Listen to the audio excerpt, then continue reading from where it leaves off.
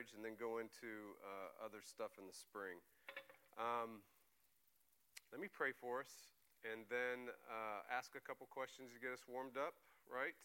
But since this is our last class on spiritual disciplines, this is, you ask whatever you feel like you need to know or you want to talk about with respect to this topic. This is the time to do it. Let me pray for us. Lord, thanks for this time together. Shepherd us all in green pastures, make us lie down in still waters, restore our soul. Thank you that, Jesus, you are the good shepherd, and you've done that. And so because you've done it, Lord, would you give us experientially more of the wonders of the still waters and the green pastures and the healing of our soul. We pray this in Jesus' name. Amen. Okay, so some of you might have, well, Amanda and Steve were listening to me. Everybody else was not. But we had, last night, lightning hit our neighbors, the Pax's house. You know, the Forrest dad, mom, that live across the street from us? The Forrest. But now the Pax lives there. Hit their house. It caught on fire, their roof, but it was put out. But that lightning knocked out our electrical. It just surged throughout. I mean, we couldn't even believe it. So anyhow, I was on the phone trying to figure all that out. But isn't that nuts? So 5 years ago, lightning hit the Mitchells, which is at the front of the neighborhood, which is probably about 300 yards down the street, and burned their house down, the whole upper part of their house down. So that's crazy, isn't it? I saw the biggest bolt of lightning I've ever seen in my life. Was that last night? Yeah, on Highway 6. Yes. Yes. And it was thick. Yep. And straight, and it just went from yes. high to low. Yeah. And it was the biggest. It looked like Lord of the Rings, didn't it? It wasn't even like jagged. No. It was just. I saw that same thing. The only reason why I saw it, because we were at the practice fields that overlooked the whole valley, and it was all happening about 15 miles away. And it went, I saw it.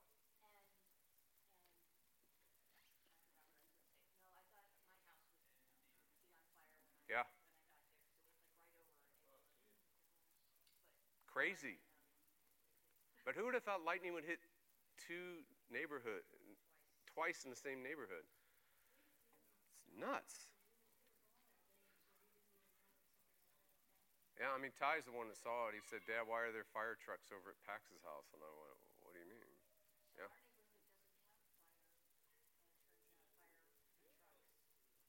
So who comes out to y'all?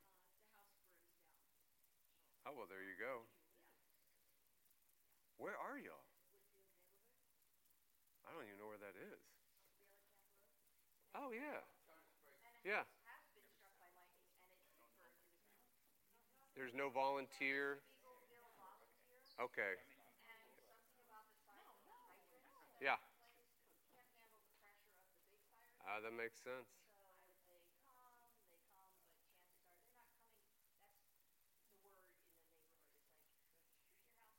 Yeah. Wow. Well, okay. Well, there you go. You have it. So someone could make maybe some money by having a fire truck that, there you go, Van. You're the entrepreneur, dude, right?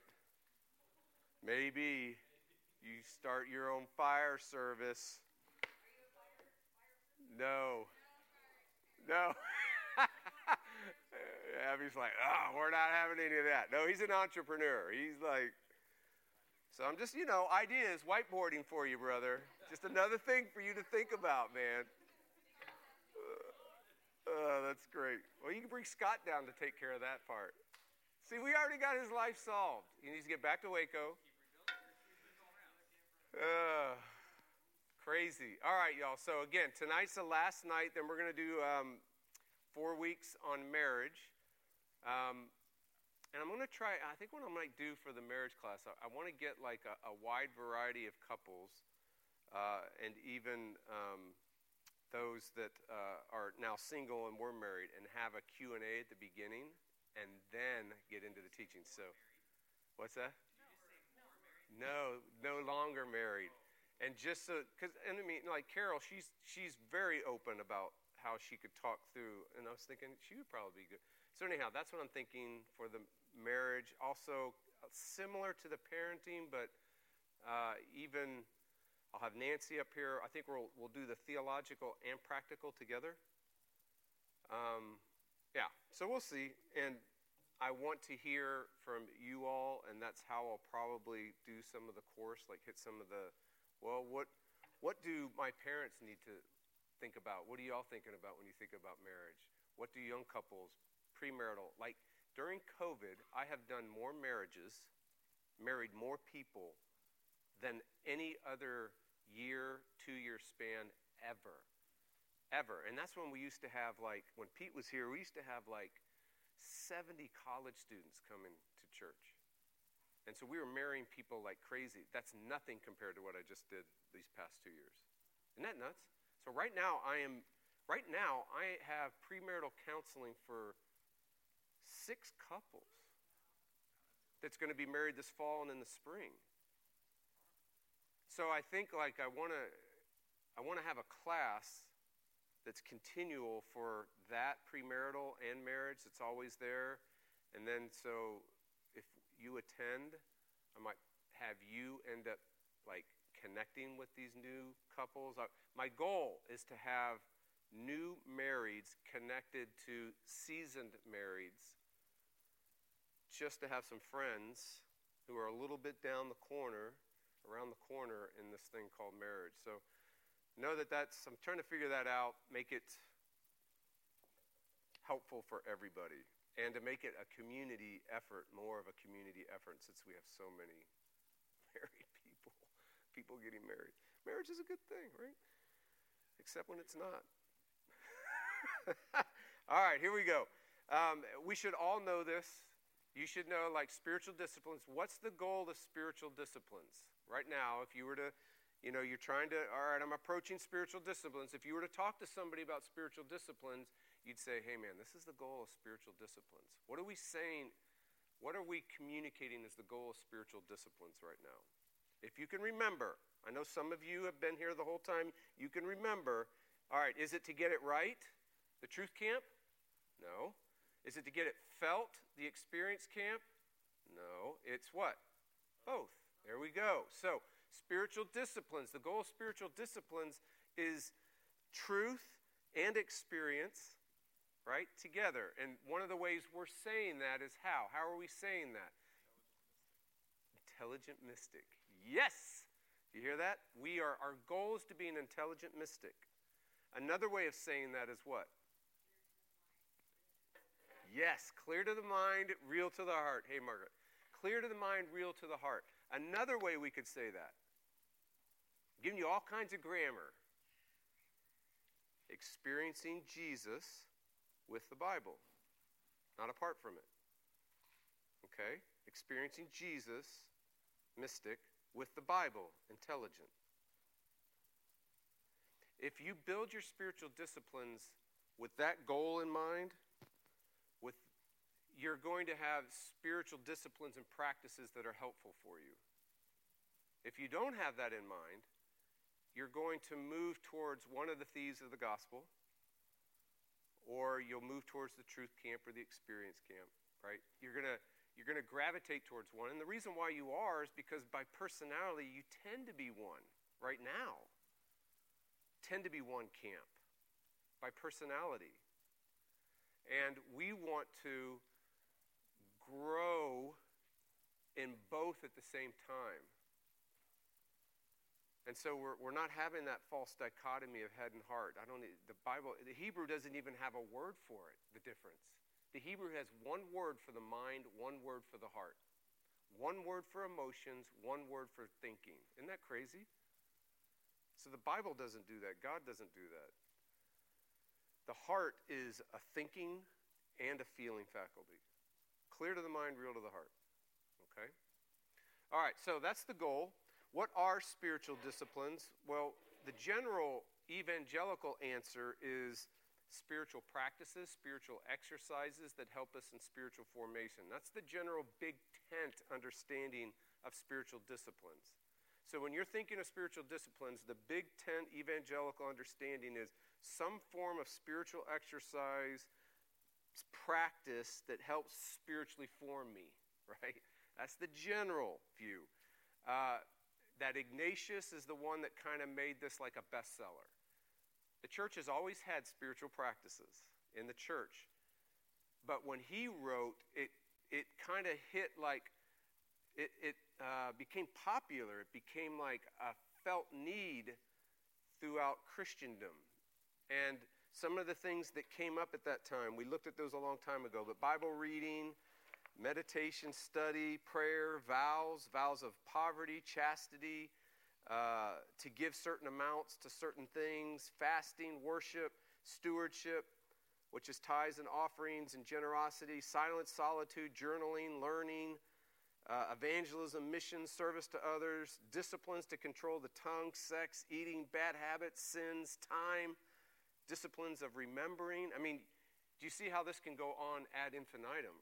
Honestly, you can discipline, you can break your life down into disciplines in every facet, every aspect. You could have a spiritual discipline for parenting. You could have a spiritual discipline for, what was big in my day? It was Covey. It was how you use your time. Micromanage your time.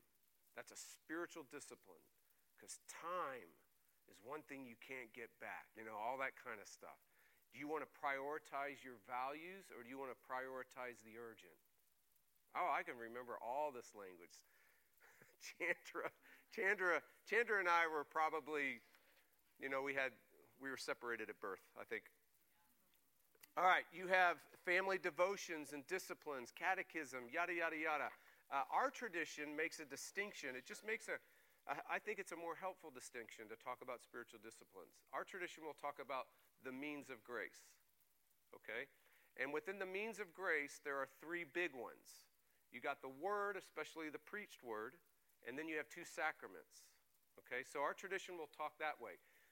And those are the major means of grace, because they talk about a one-way divine energy. When you look at the preached word, or the word, but mostly the preached word, the Lord's Supper and baptism, those are one-way realities. Those are God acting. It has nothing to do with you, except you receive it. Does that make sense? So the major means of grace, think of them as a one-way thing. It's one way, God's energies, God's grace being unleashed on you, Jesus showing up in these means to give you his comprehensive salvation. The theological language is benefits. Have you ever heard that? You receive Christ and his benefits. That's what that's saying. His benefits are what he accomplished for you. Those would be in Ephesians. Every spiritual blessing in the heavenlies is yours. Those spiritual blessings are the benefits. So the means of grace, the major means of grace are three. The general means of grace that have to do with, okay, this one-way stuff hits you, but it also creates a response in you and generates more of a relational dynamic. It's more dynamic, meaning that it's doing stuff to us and we do stuff in return. We respond. That's a broader umbrella of the means of grace. Just in terms of our tradition, that's the way we talk. And then there's the sacrament discussion of the means of grace. So we have the big one where you have the preached word and the two sacraments, and then you just have the sacraments, because the preached word is not a sacrament. Does that make sense? All of that's within our tradition. So those are fixed. Our tradition will talk about fixed means of grace. These are fixed. These aren't negotiable. Preached word, Lord's Supper, baptism, you don't get to do stuff with that. That's given to us by God, right? Then you have a general view that has things like prayer. Why is prayer not a sacrament? Just real quick. Why is prayer not a sacrament? Or in the first tier means of grace, why is prayer not there? Excellent. Yes, Van. So the others, remember, a sacrament And the first tier means of grace, sacrament, and then add the preached word, 3 components. Those are one way. Now, prayer is in the general bucket of the means of grace, but now it's something that is happening to us. Remember, prayer is answering speech. When you're first spoken to, you now have something to say. So we wanted to build practices, flexible practices that help that, right? So flexible practices that you want to do, like if you journal, that's helpful to you, do it. But now you know why you're doing it. Like for some of us, journaling helps you listen better. It helps you listen to the text. Let's say you're journaling, or it helps you answer the text back better. So for a while, like what I have done in the past, I have a pencil. I used to have this I still have it, the mechanical pencil. And when I'd be reading and I'd be struck with something, my prayer would look like, sometimes I would write it down, right? Because it was helpful. I don't do that anymore, but at a time it was helpful. So you have flexible practices that are attached to fixed means of grace. Those are good spiritual disciplines, whatever you want to do. Does that make sense? All right, so there we are. Today we are going to talk about the sacraments because Van wanted to. That's why we're talking about the sacraments. Right, Van? All right, so what is a sacrament? Let's talk about what is a sacrament. Right now, if you were to just think of some ideas, some grammar that's helped you understand, or you're trying to figure it out, what would be some grammar that you would throw out there for what a sacrament is?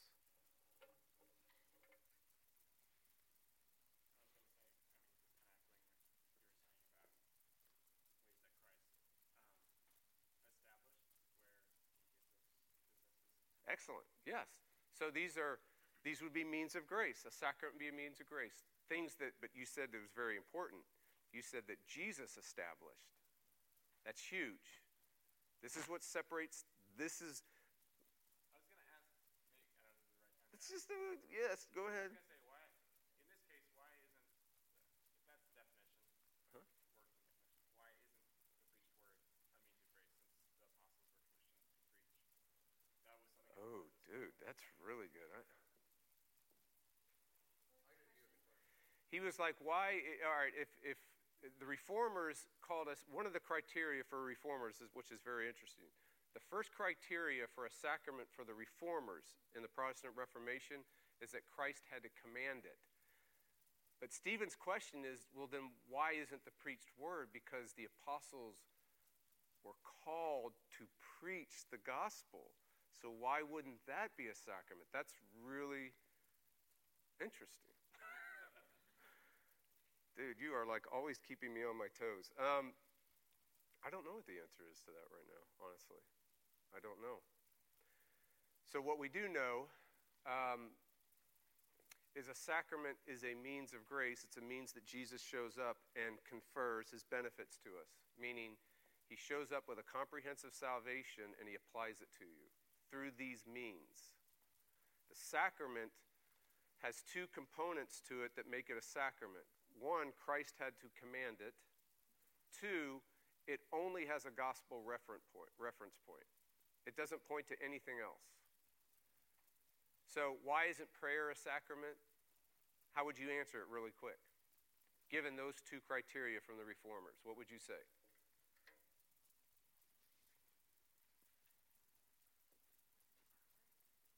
Amanda? Points to our life as opposed to. Yes, excellent. It doesn't have a gospel reference point. So a gospel reference point means that Jesus does it, right? The life, the death, the resurrection, the ascension, the reign of Jesus, those events have messages attached to them, but that's stuff Jesus has done. Prayer doesn't have that because prayer involves us responding to God, right? It's something we do.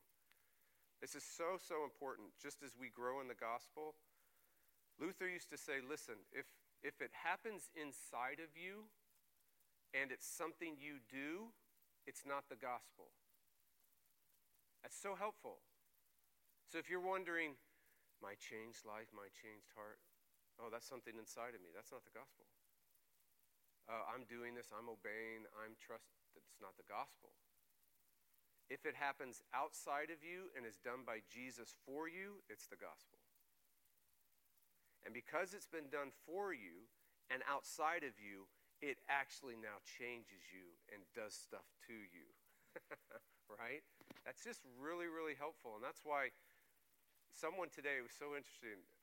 Loved it. I had this conversation. I had someone who's investigating Jesus who actually, I had talked to a long time ago, and he said, I finally read the book. We need to talk. So we went and we ate at, of course, Guest Barbecue. He hadn't been there. I said, let's go get some barbecue. So we're down there, and it was so fascinating. He was saying, I can pray. I pray right now. I can talk to myself and talk to God in myself. And it was just a really good conversation, right? He's investigating Jesus. He doesn't know what to make of it, but you know what he said? He said this. He said, I figured out that where Christianity comes down to one thing. I go, what's that? He goes, whether Jesus rose from the dead or not. And I went, yes, it does. He goes, because, and honestly, I believe him. He's one of the nicest, kindest, most loving people I've met. He genuinely thinks of other people. He has a horrible, horrible background. But I think that's been part of how God has done stuff in his life and prepared him, right? So we were talking about, he got the fact, I said, yeah, doesn't that make sense? That being moral and ethical doesn't mean anything to Christianity, ultimately. It's about whether Jesus rose from the dead or not, because this is a very ethical person. This is a person that gets up and thinks about how they can help another person. I don't do that, right? He consciously thinks about that. So anyhow, he got that. He gets that. But then what we said, I said, so we're talking, and I said, but wouldn't you like to have a conversation with someone outside of yourself? Wouldn't you like that there was some objective, true reality that came from outside and told you what was true? Because he struggles with depression. And he listens to himself. And his eyes went, bing. I said, do you enjoy everything you say to yourself? Bing. What if there was a power, a word, a reality that comes outside in? Now we're talking about Christianity, right? So anyhow, this stuff is very practical for us. So a sacrament is outside in. The gospel is something that's done outside of you for you, and because it's true, it unleashes the power of God on you. That's why anything good happens inside of you. And that's called sanctification. That's why there's a new thing that happens, right? But even apart from you even changing, he did it for you. It's called justification. You're saved without changing. This is what's so radical. We're going to look at it this weekend. This is scandalous. God justifies the ungodly. How the heck does that happen? Right? This is why Christianity is not about being morally ethical, ultimately. Does Christianity change you and make you a human being? Yeah, absolutely. But that's not what Christianity is all about. It's a fruit, but it's not what Christianity is all about. So all the conversations about changing everything is, if it's a legitimate, real change, it's the fruit of the gospel. But people now are making it the gospel. They're making it the message of the church. That's called law, and it'll never work. It will never, ever work. Okay, here we go. The Reformers, we already did that. So Wise Prayer, we already did that. How many sacraments are there? Two. What are they? Excellent. Baptism and the Lord's Supper. Here's how we're going to think about baptism. Grace to begin the journey. Here's how we want to think about the Lord's Supper. Grace to continue the journey. Okay? You with me? So, let's talk about the three views of sacraments in general, and then we'll burrow into the Lord's Supper and baptism a little bit. And I'm going to ask you some questions. Okay? All right, what are the three views? So there are only three views in the history of the church that matter, meaning they actually form denominations or theologies or stripes. There probably are others, but they never made it in church history. They never got a good following, enough to where people went, hey, that's a real movement over there, right? So there are generally three. You have what's called the memorial view. You have what's called the sacramental view. And then you have what's called the reformed or means of grace view. This is all you got. So it's good to know what the playing field is. Right? It's good to know that, okay, I'm going to play in one of these ballparks is where I'm playing with the sacraments. So one way, and you've got to understand, and I think we do, that whatever your view of the sacrament is, this is incredibly practical. And it will influence not only your view of, say, baptism and the Lord's Supper, it will influence your participation of those things. It will determine whether children are involved or not. Right? So this is huge. And obviously, it's huge because there are denominations and whole swaths of Christianity that have gone one view, another view, and another view, right? You with me? All right, so here we go. The way that has been most helpful for me to understand what's happening here is this. The determining factor for all three is what is God doing? Or, another way of saying it is, who is the primary actor?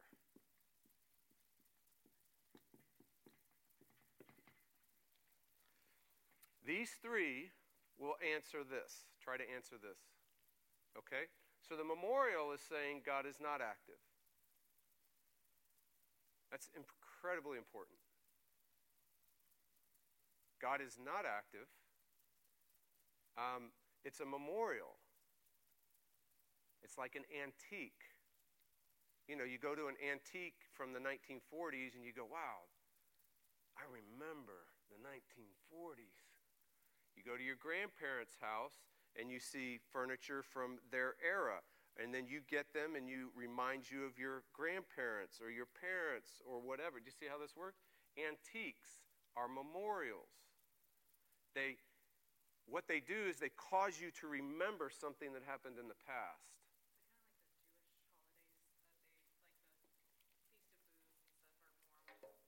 Yes, that's right. You remember, and the benefit is in the remembering.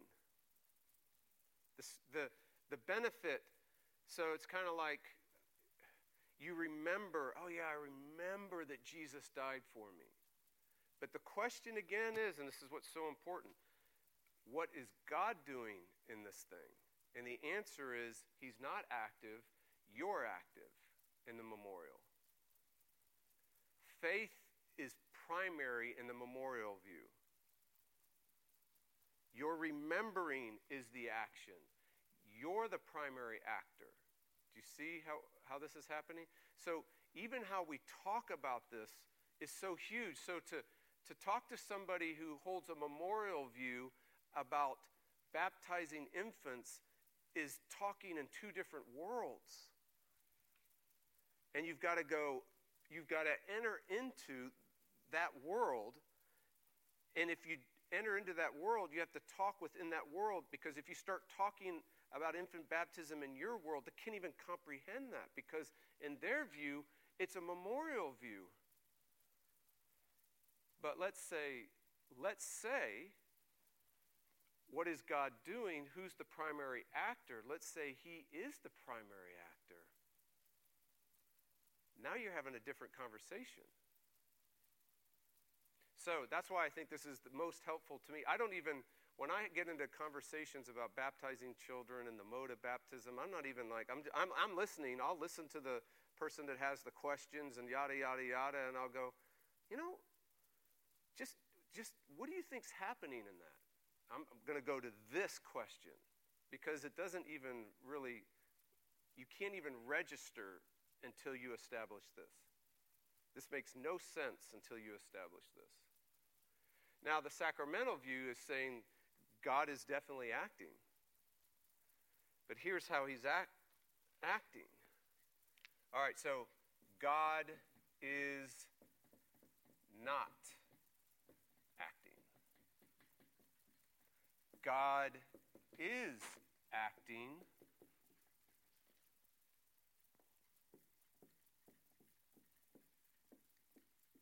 on demand. Because God is tied to the elements themselves. And that's why they can become spooky. They can be, that's why, for instance, this is always hilarious because so many of us, I realized that so many of us are sacramental about the Lord's Supper. You know how I realized that? Because all the people that got upset when the kids started eating the bread. People were running up and they come up to me, how can you let the kids eat the bread? And I go, well, why can't they? After the service. Yeah. Right. I said, well, why can't they eat the bread? Because, do you know what that's a... I go, what? Tell me. I really want to know. Tell me. Because that's... Oh, is that Jesus' body and blood? That's why the priest always has to drink all the wine. Yes. Can't spill it. Yes. When we do the words of institution, it's for that moment that we believe that Jesus becomes present and feeds his sheep, and he's not tied to the elements themselves, though he's ordained these means to be the means by which he moves and shows up within the context of the worship service, within the context of an ordained person doing the words of institution. And then it's over. It's over. Nothing spooky, nothing special about the bread and about the wine.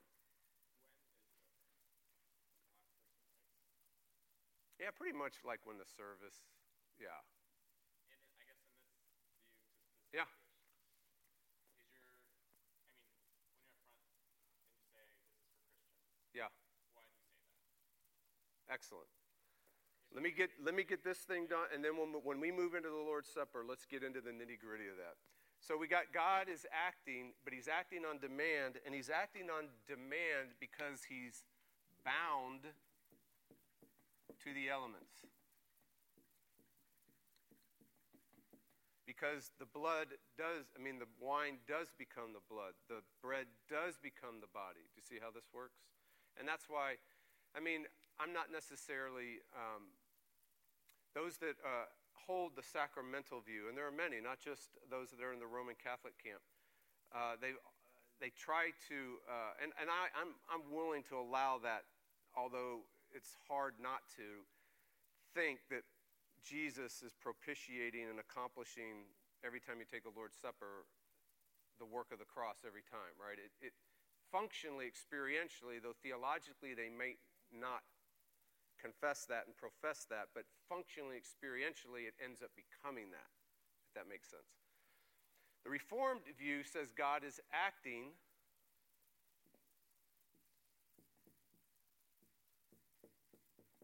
how's he acting? On demand?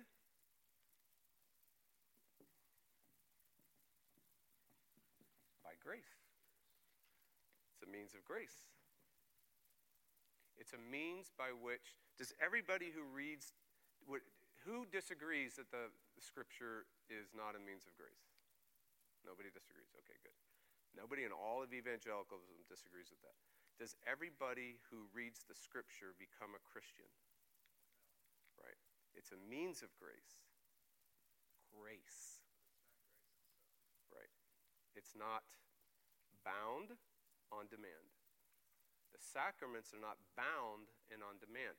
But this is what's so helpful. The sacraments, this is where I think is so great. Augustine says the sacraments are the visible word. So you got to think of the gospel in the scriptures, and then you got to think of the gospel in the visible word of the sacraments. It's the same thing. It's the gospel, remember, because it's Christ commanded it, and the gospel is the only reference point. It's a visible gospel.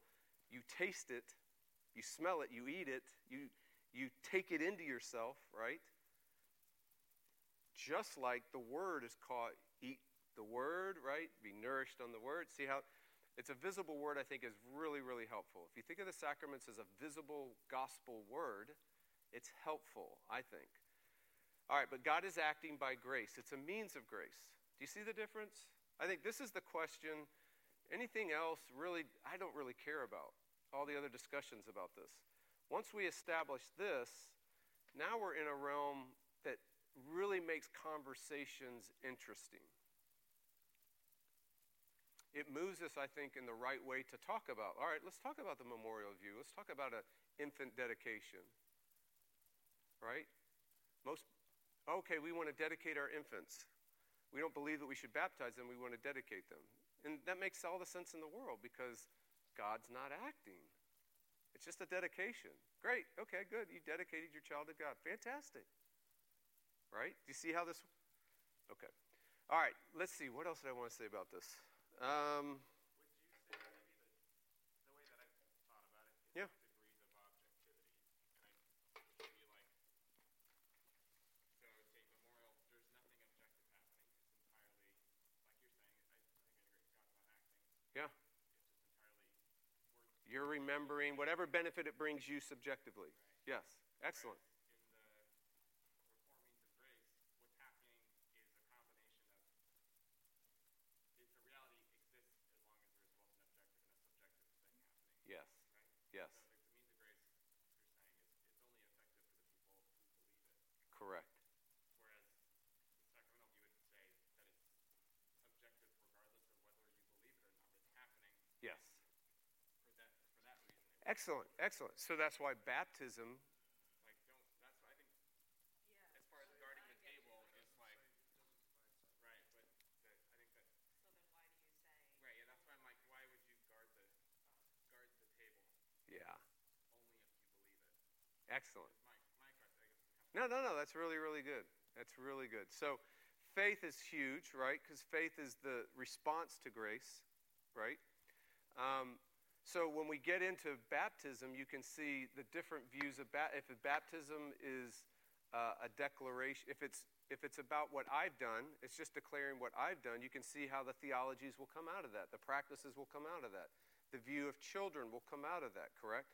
If sacrament of baptism actually, like, once you do it, you're saved, baptismal regeneration, right? Or it does something enough to take away your original sin, and now you've got to, right? Now you're elevated to the place that Adam was at, and now it's up to you to how well do you do in this world. And then you need grace to take away the times you don't do well, or at least get you back up to original innocence and righteousness. Do you see how this happened? So it's very helpful to know, once you've established this, you kind of can see the trajectory of all of these. When we start talking about baptism and we start talking about the Lord's Supper, depending on how these views hold, this will tell you baptism in a memorial view, Lord's Supper in a memorial view, Baptist here, Lord's Supper here, will give you an idea of where they're going. Yes, Ted. Can I ask 2 questions? Yeah. If we have time. Mm-hmm. The first one is just loosely, generally, where do you put various camps of evangelical opinions? Yeah. Framework. And the second is, if it's God acting by grace, then why do kids get baptized but not take the Lord's Supper? So good. All right, let's move into the specifics. Let's get in there because there are 2 questions that y'all are asking that are in the specifics. The camps, the first question was yours about like loosely camps. Loosely camps in your memorial sacramental. Okay, memorial tends to be like Baptist, Bible Church, non-denom, Charismatics, EV Free, Just general evangelicals, honestly. General evangelicals mostly are memorial views. Sacramental, obviously Roman Catholic, but there's a Episcopalian dynamics. There's Anglican dynamics sometimes in here.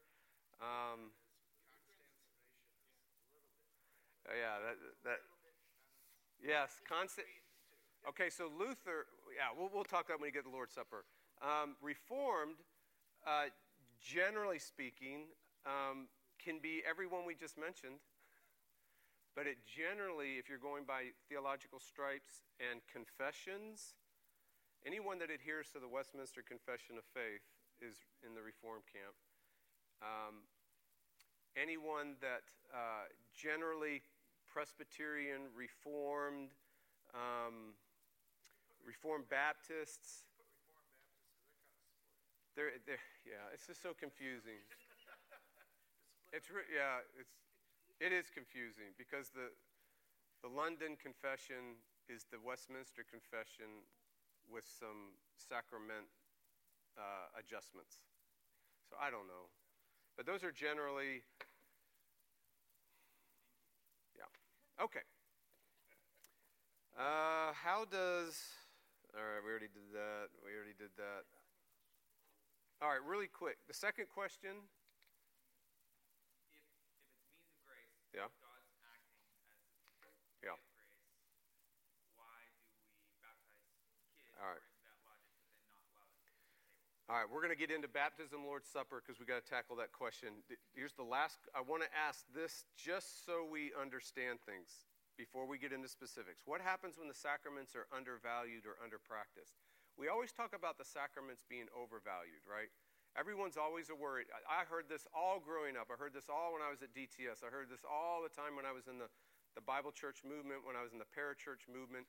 Everyone kept talking about the danger of ritualistic approach to Christianity. The danger of taking the Lord's Supper every Sunday will turn it into a ritual and make it less important. The danger of dry ritual. So this overvaluing God's sacraments, right? If you overvalue it, you do it a lot, there's the danger of it becoming rote, mechanical. What else did I say about it? Lifeless ritual, an empty religious practice, right? So we only take it once a month or once a quarter or once a year because it's so special, right? That's usually how those of us that have grown up in more of a memorial view or grown up in that world, that's how we've looked at the sacraments. I just want to ask and hear from y'all, what happens though when you undervalue it?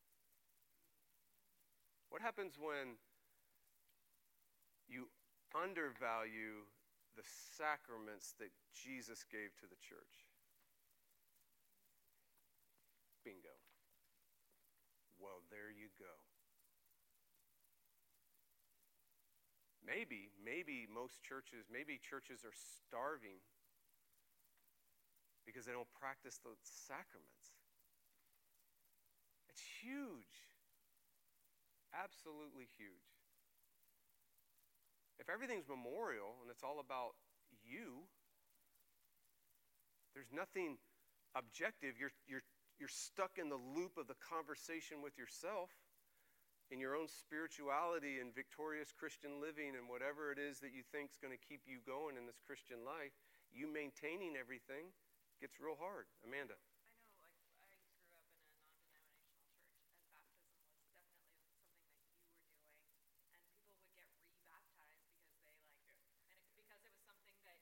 It didn't take. And yeah. If you fell away or backslid or whatever, yeah. You had to be rebaptized because you felt like this was something you're doing. I'm rededicating my life to Christ instead of this is something that, It's really good. Everybody hear that? That rededications and redoing it over and over and over again, hoping that it takes. You know what ends up happening too, y'all? Here's what ends up happening. You will create like rabbits, sacraments in your life. When you don't have Jesus' two sacraments, or Jesus' means of grace, the preached word and all the means of grace that we have, if you don't have them, you will become a sacramental rabbit. you will start reproducing sacraments everywhere in your life. Everything becomes a sacrament. And just like The Incredibles, when everybody's super, nobody's super. Go ahead. I was just gonna say during COVID, when people were at home, even when we were at home, and even here with there was like we weren't able to do communion. Yeah. I feel like I don't know. I felt that like pretty Dry. strongly that it was Yeah. like it's what's the point in one sense of listening? I mean, yes, the preach word is important. Yes. But the preach word in a community where you're all at Yes. still partaking of the same Without a doubt. reality. Yeah, I feel like No, that's so good. once you started doing that again, it was like, Yeah. oh, Yeah, here we go.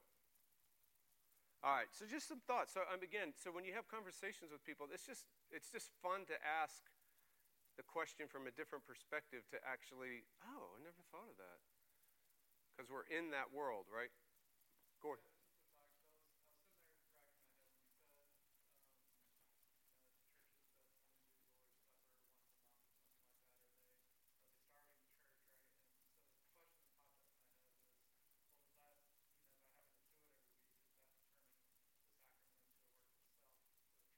Hmm.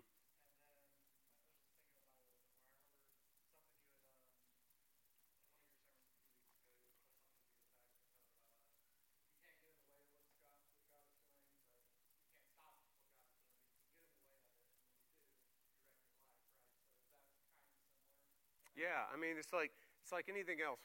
We say this over and over here. You hear it over and over again.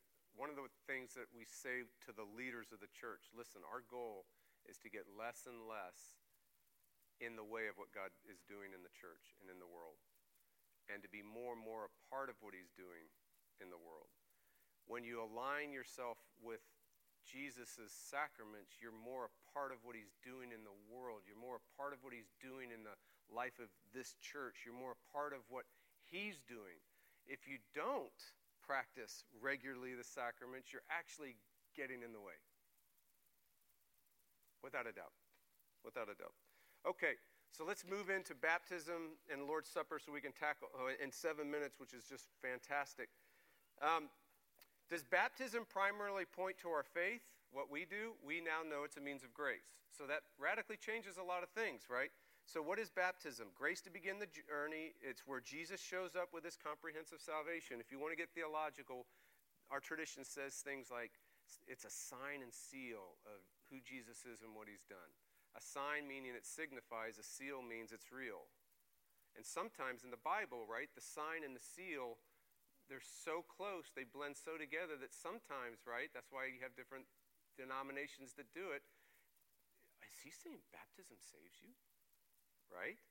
Because the sign and the seal, because what does baptism signify? It signifies a comprehensive salvation. So some people treat it as if it's just one aspect of Jesus' work or one aspect of his union. So, oh yeah, it's the regenerating part of his work. But it's his whole work. So baptism literally is, when you're identified with Jesus, you are in union with Jesus, and that means you get everything. Baptism is a sign of that. It's not just a sign of you going under the water and coming out to new life. No, it's a sign of you identify with him in his life, death, resurrection, and ascension. So his justification is yours. His adoption is yours. Everything that he accomplished for you is yours in baptism, right? So that's important. All right, and so who receives this baptism?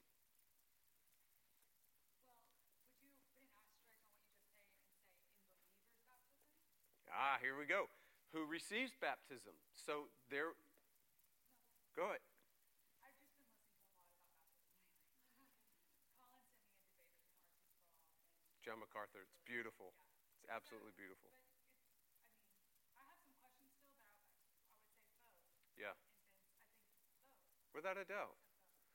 Yeah, so we would say our tradition, this one here, would say that baptism is for believers and their children. Now remember, it's going to be rooted in this dynamic. You can still kind of see it. God's the primary actor. If baptism is a memorial view, and it's just signifying a memorial of what you've done, then you can easily see why it's only those that actually do something that get baptized, right? If baptism has to do with what my profession or my dedication or what I'm doing to say that I'm a Christian or what I'm doing to say that I'm gotten serious as a Christian again and again and again, right?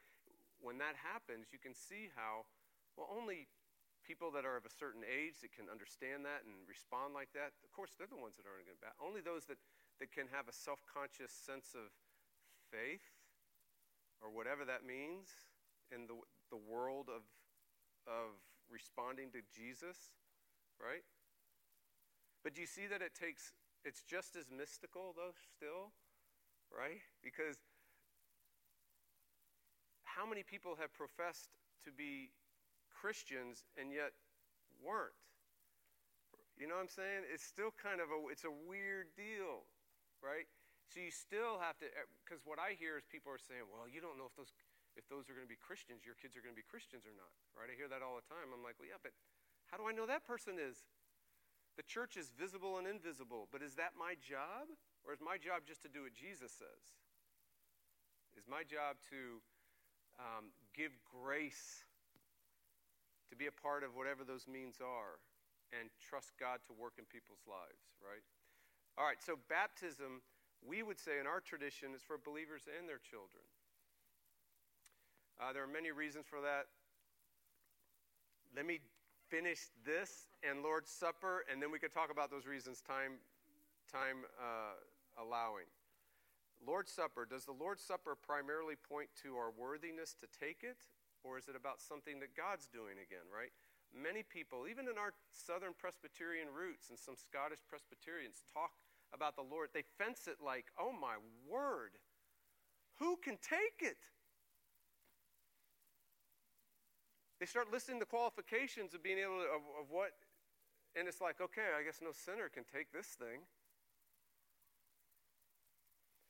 Your only qualification for taking the Lord's Supper is realizing you're not.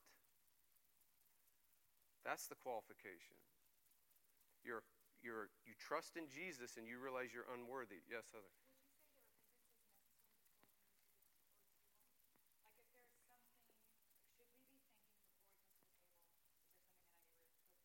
No. Let's put it this way. If we are living in a high-handed rebellion, treasuring of some particular sin that we are just in it, the moment we walk in, the moment we're here, and we're leaving, I know that I should not be taking the Lord's Supper because I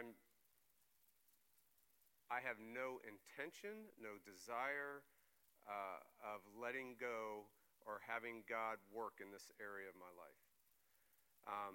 If repentance is honesty about being a sinner, and you need help in an area, you better be taking the Lord's Supper.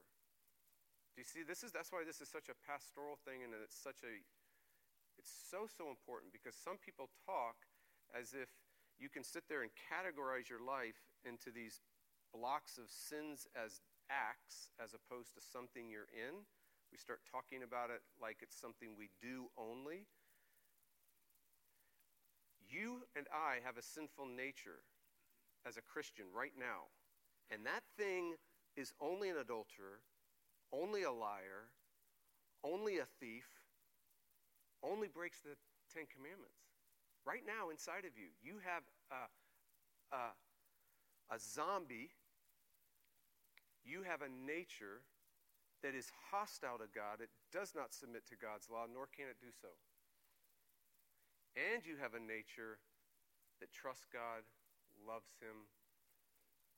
The Spirit and the fruit of the Spirit is there, and it's called spirit, flesh and spirit. Those are the two natures that you are right now. Those of you that have very tender consciences, you feel the flesh.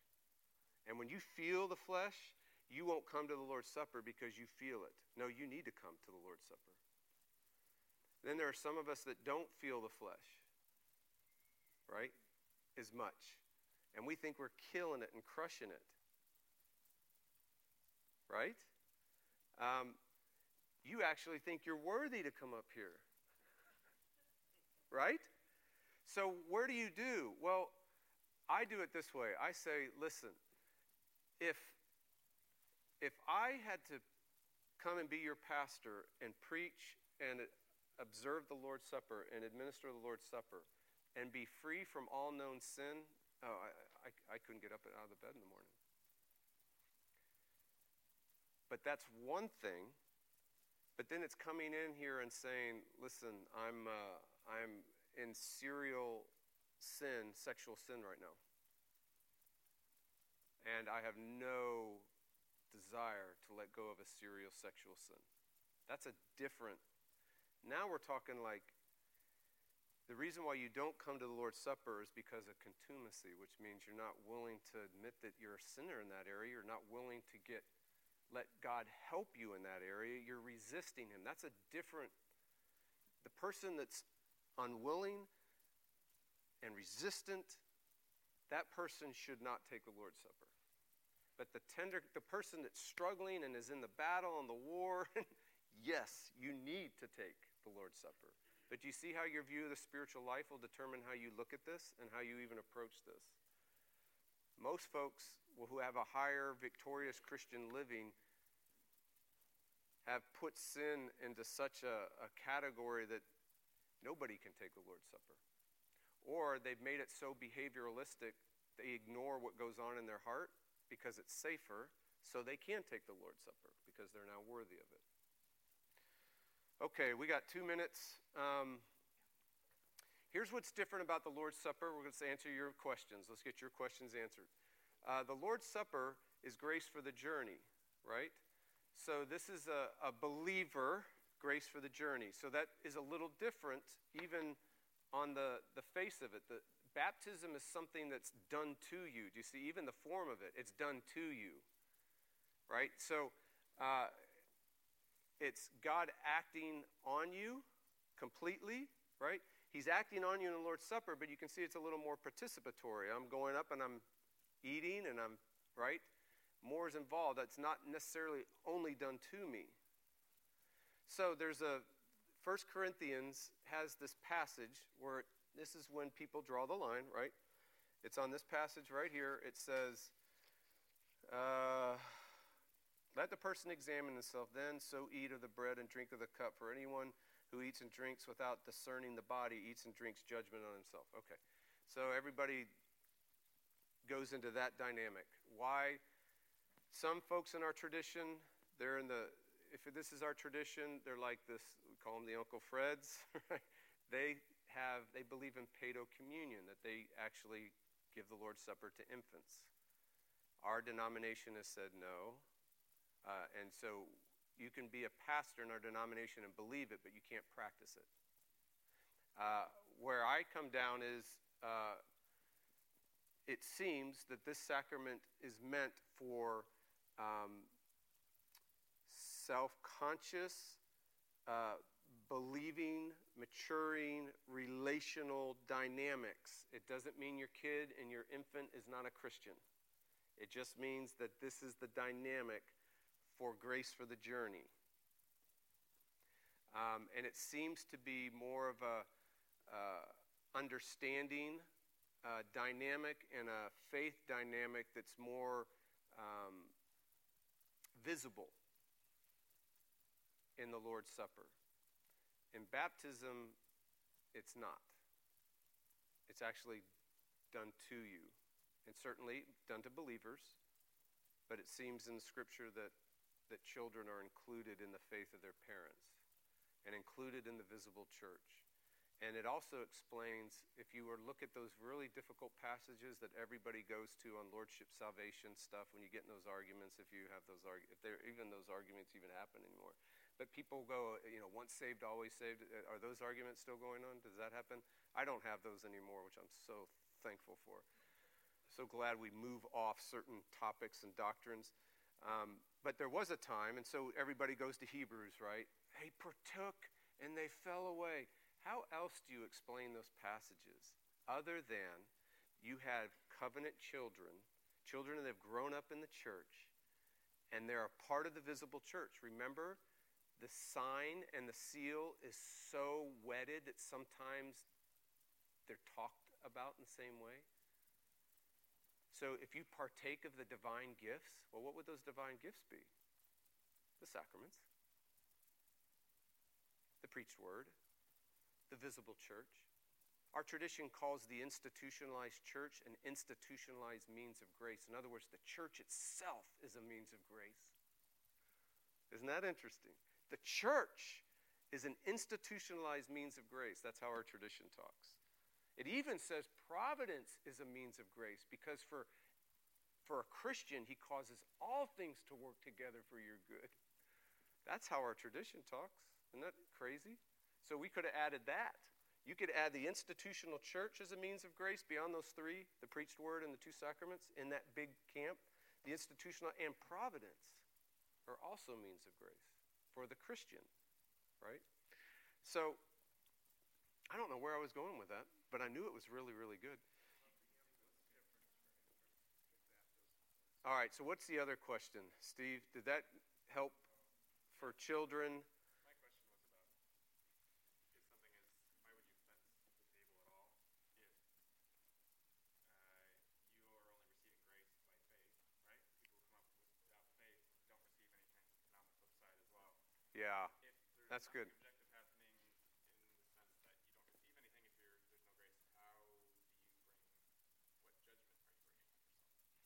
Yeah, because that's where, you got those passages, say we go in Corinthians, and you look at Corinthians, and it says this, there seems to be some sort of, whoever eats the bread, drinks of the cup in an unworthy manner, right, will be guilty concerning the body and blood of the Lord, whatever that means. Let the person examine himself then, and so eat of the bread and drink of the cup. For anyone who eats and drinks without discerning the body eats and drinks judgment on himself. So there seems to be a dynamic that goes like this. In our tradition and in covenant theology, it goes like this. The sacraments, in one sense, always are a means of grace or a means of cursing. Meaning, just like salvation has a judgment aspect and a saving aspect to it, right? Jesus is judged, so you get saved. Just like in the parting of the sea, the Israelites were saved, but the Egyptians were judged. I should go this way because I think this is more helpful. Those of us that refuse to stop being our own Lord and Savior, our own God, we will be our own Lord and Savior and God in the end. In other words, I either trust a Savior to take care of my sin, or I'm going to take care of my own sin. Do you see how this?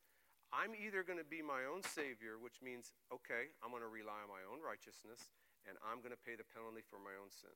Or another Savior, the real Savior, does that. Does that make sense? So the sacraments are showing a curse because Jesus had to be cursed for you to be blessed.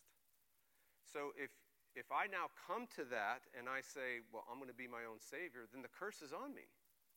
The judgment is on me. Is it more of a caution to people? Yes.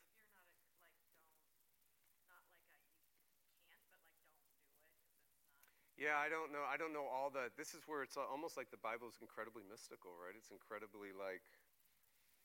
There's a warning. There's the dynamic of eating, drinking, judgment on your.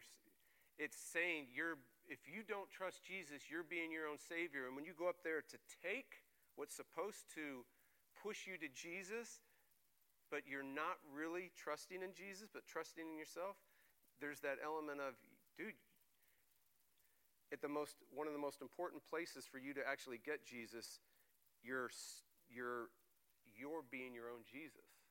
There's that kind of warning. It's like you're reading the Scripture and you don't see the Jesus in the Scripture, right? It's that kind of warning within the context of the church. I don't know how else to tackle that thing. Yeah.